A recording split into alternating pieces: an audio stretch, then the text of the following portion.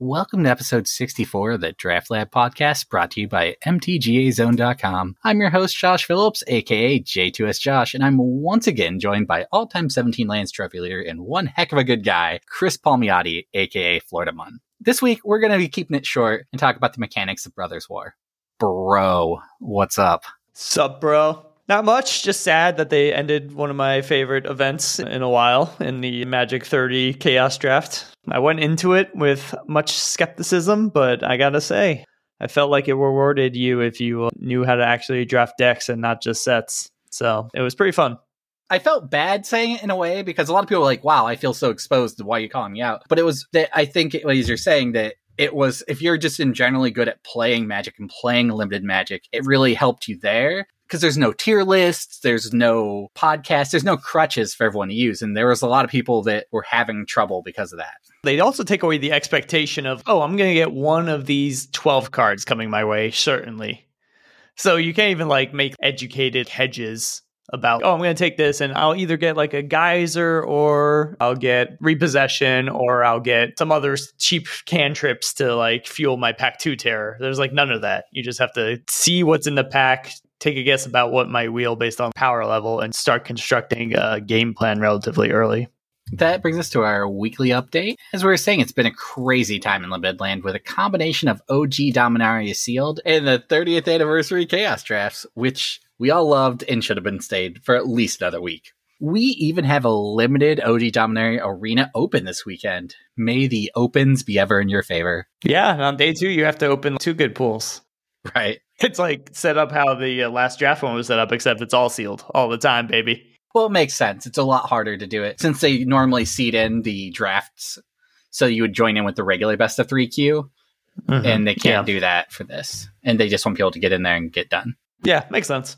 All right, we're going to skip the bounty and the pack one, pick one, because, we're at the end of a set. No one cares about that stuff right now. Before we get into the main topic, I want to take a quick look back at some of our predictions for DMU. See how I did on those. Chris wasn't here for that episode, so this is all going to be a surprise to him. I was going to say, I don't remember doing predictions, but that's just because I have a terrible memory. It's not necessarily because I wasn't participating, but it sounds like that was actually the case. So you're telling me I could have just made this whole thing up, told you were here for it, and you were like, yeah, that sounds right. Yep.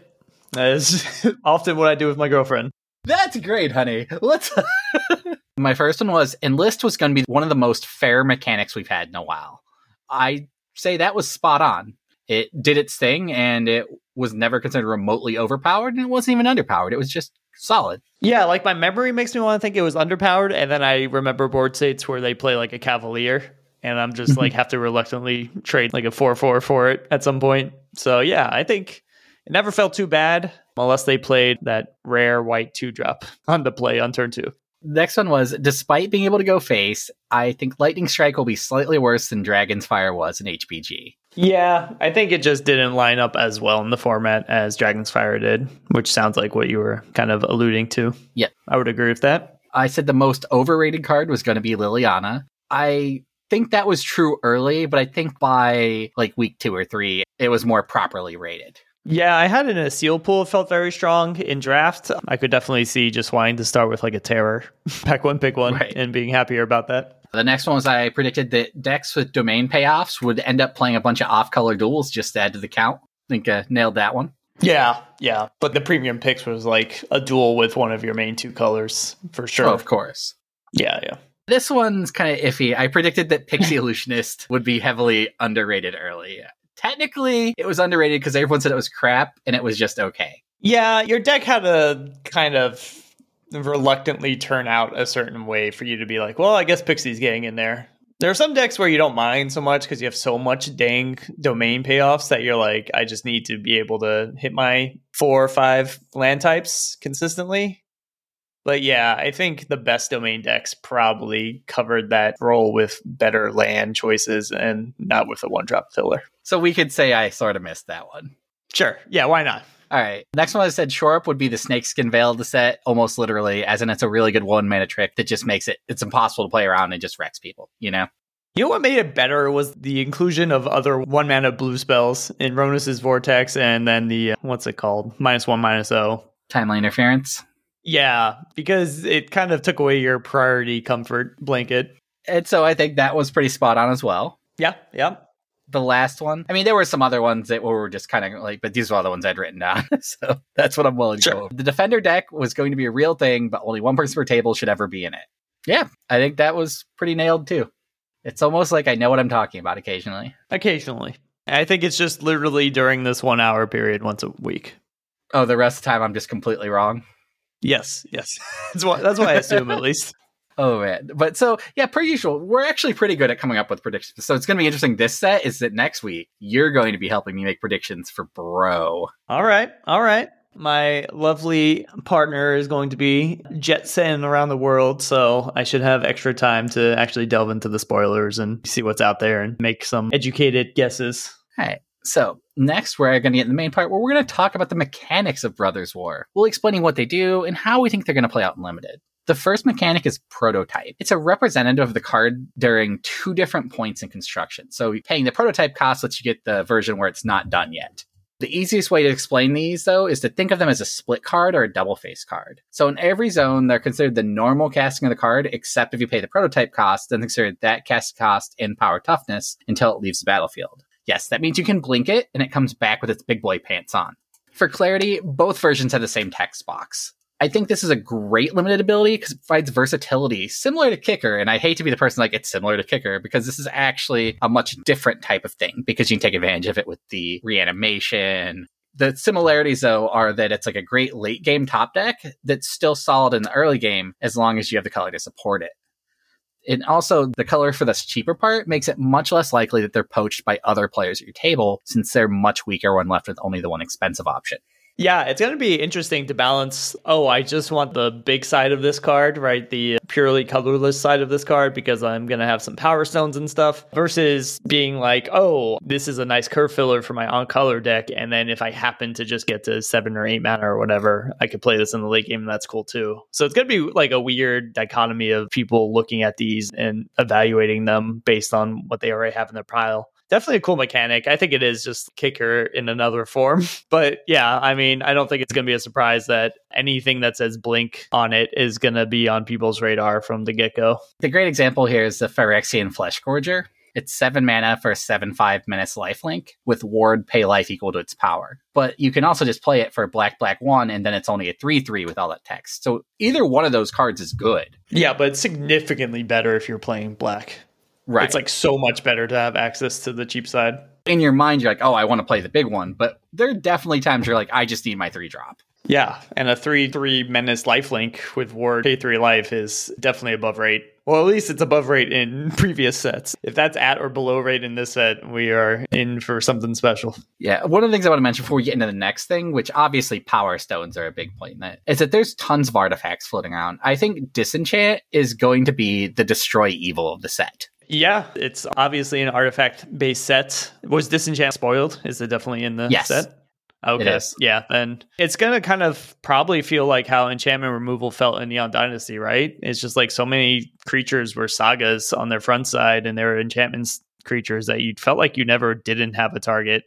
And sometimes some of the best cards looks like are going to be these prototype artifact creatures and probably really powerful non-creature artifacts as well. So I like that take. There's all these cards like, I ramped into this 7-drop or 9-drop, and you're like, 2 mana, kill it. I like that they used OG, just straight up original Alpha Beta Unlimited Disenchant. There's also Giant Growth is even in the set too. So it's like they took some of those key spells from the early days of Magic and put into the set because we all went back in time. I think that's a cool flavor thing to do. Yeah, it sounds like an exciting thing for you boomers to look forward to. All right, the next ability are Power Stones. They're a new token type that's an artifact that taps for colorless mana. The big drawback is they can't be used to cast non-artifact spells. Luckily, as we were discussing, there's tons of artifacts floating around, making it easy to pick up payoffs for all that basically free ramp. The mana can also be used for triggered abilities and activated abilities, or pretty much anything that isn't casting a spell. I think these might be underrated early on, but depending on how easy it ends up being to make these, it could turn out to be a hugely powerful ability. I feel like Wizards is playing a sick joke on everyone by going from a 5-color domain set to like an artifact-heavy set. People are going to look at colorless mana and be like, this is useless. It doesn't add to my basic land type.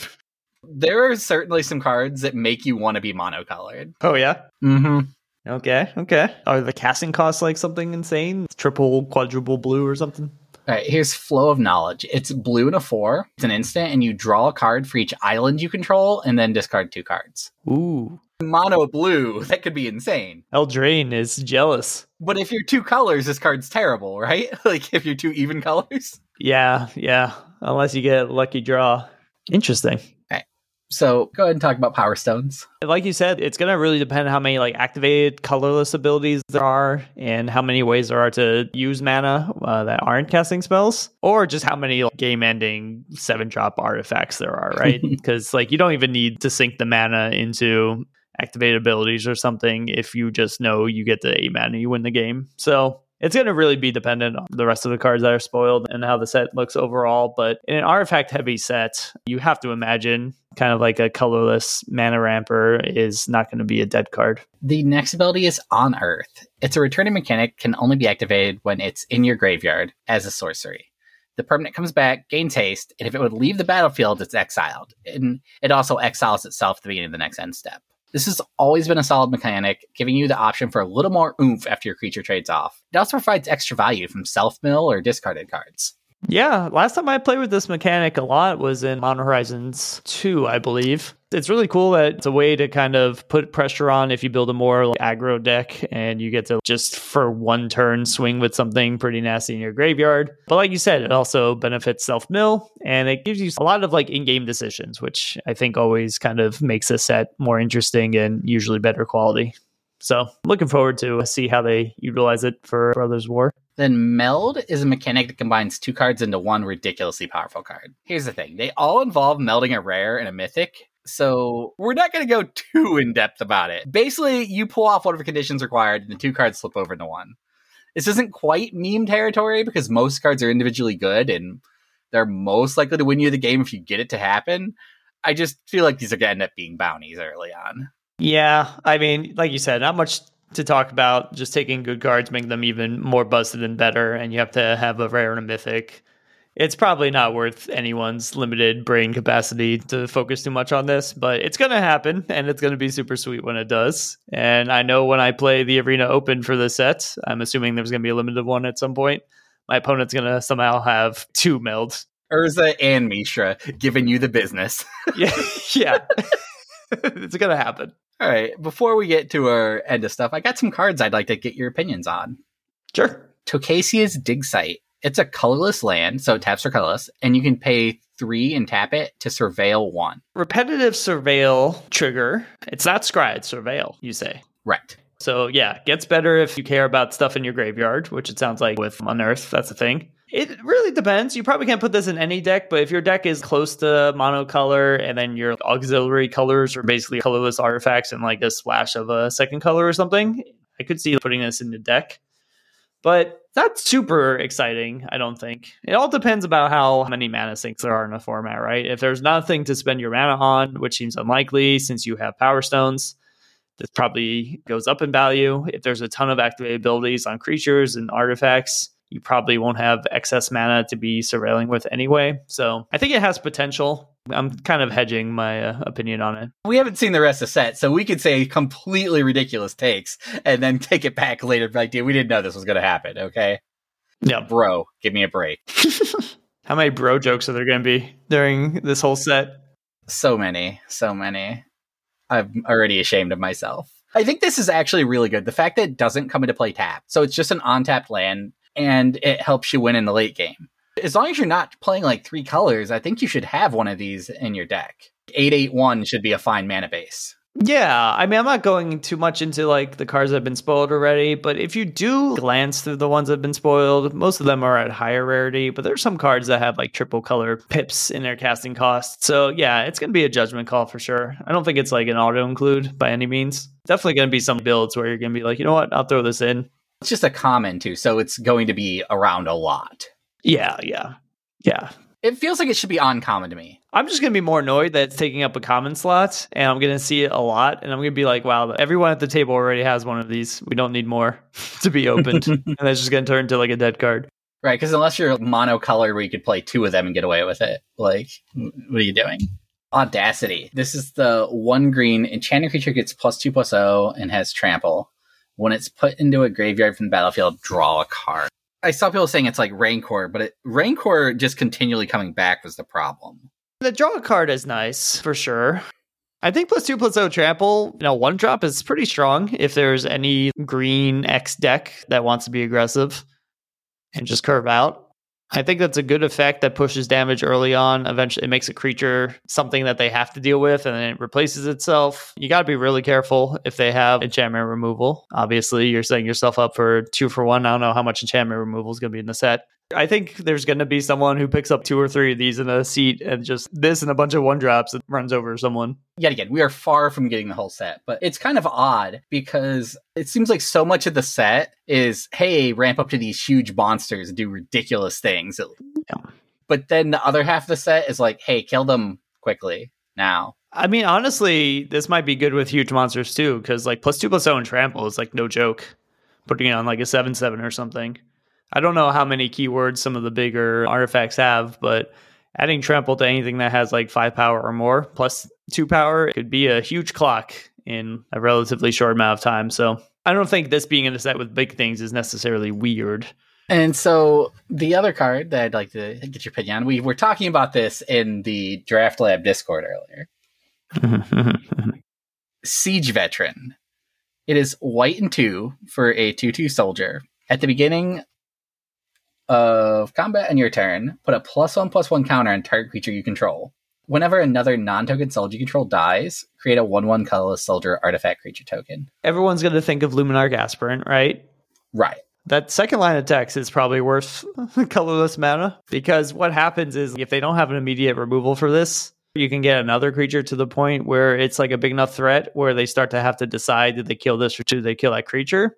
And usually if you spent multiple turns pumping up one creature with Aspirant, you just kill it and then you have some more time to find an answer for the Aspirant itself. But this making your soldiers replace itself, assuming there's like critical mass of soldiers in the set, of course, is pretty crazy. It's like probably a lot of the things white wants to be doing all packed into like a 3-drop. That's easy to cast. One of the things I really like is that it doesn't say only once per turn either. If you have 4 guys that trade off with 4 of their guys, you get 4 tokens. Yeah, there was a scenario where you've gone wide and then you top deck this and you're like, I don't care about the counter. I get to just slam with everything. And yeah, maybe they make like 1 decent block, but then I just get to replace all my dudes with 1/1s anyway, push damage. I don't think we were, but like in general, you shouldn't get stuck in the trap of thinking of a card on curve. You should think about it in like other scenarios. All right. And then last card, promise, then we can get out of here. I just like this one because it seems like a Floridamon card. Okay. Repair and Recharge. White 3, sorcery. Return target artifact, enchantment, or planeswalker from your graveyard to the battlefield. Create a Power Stone. Artifact, enchantment, and planeswalker. So it doesn't hit just creatures. Right. But you can, say, cast a prototype creature, have it die, and then bring it back as the big version. Yeah, this is going to be a fun one. I think this is going to be good. I think people are going to look at it and be like, sorcery speed, 5 mana, double pip, blah. But I think there's going to be ways to abuse this, especially if there's self-discard options floating around.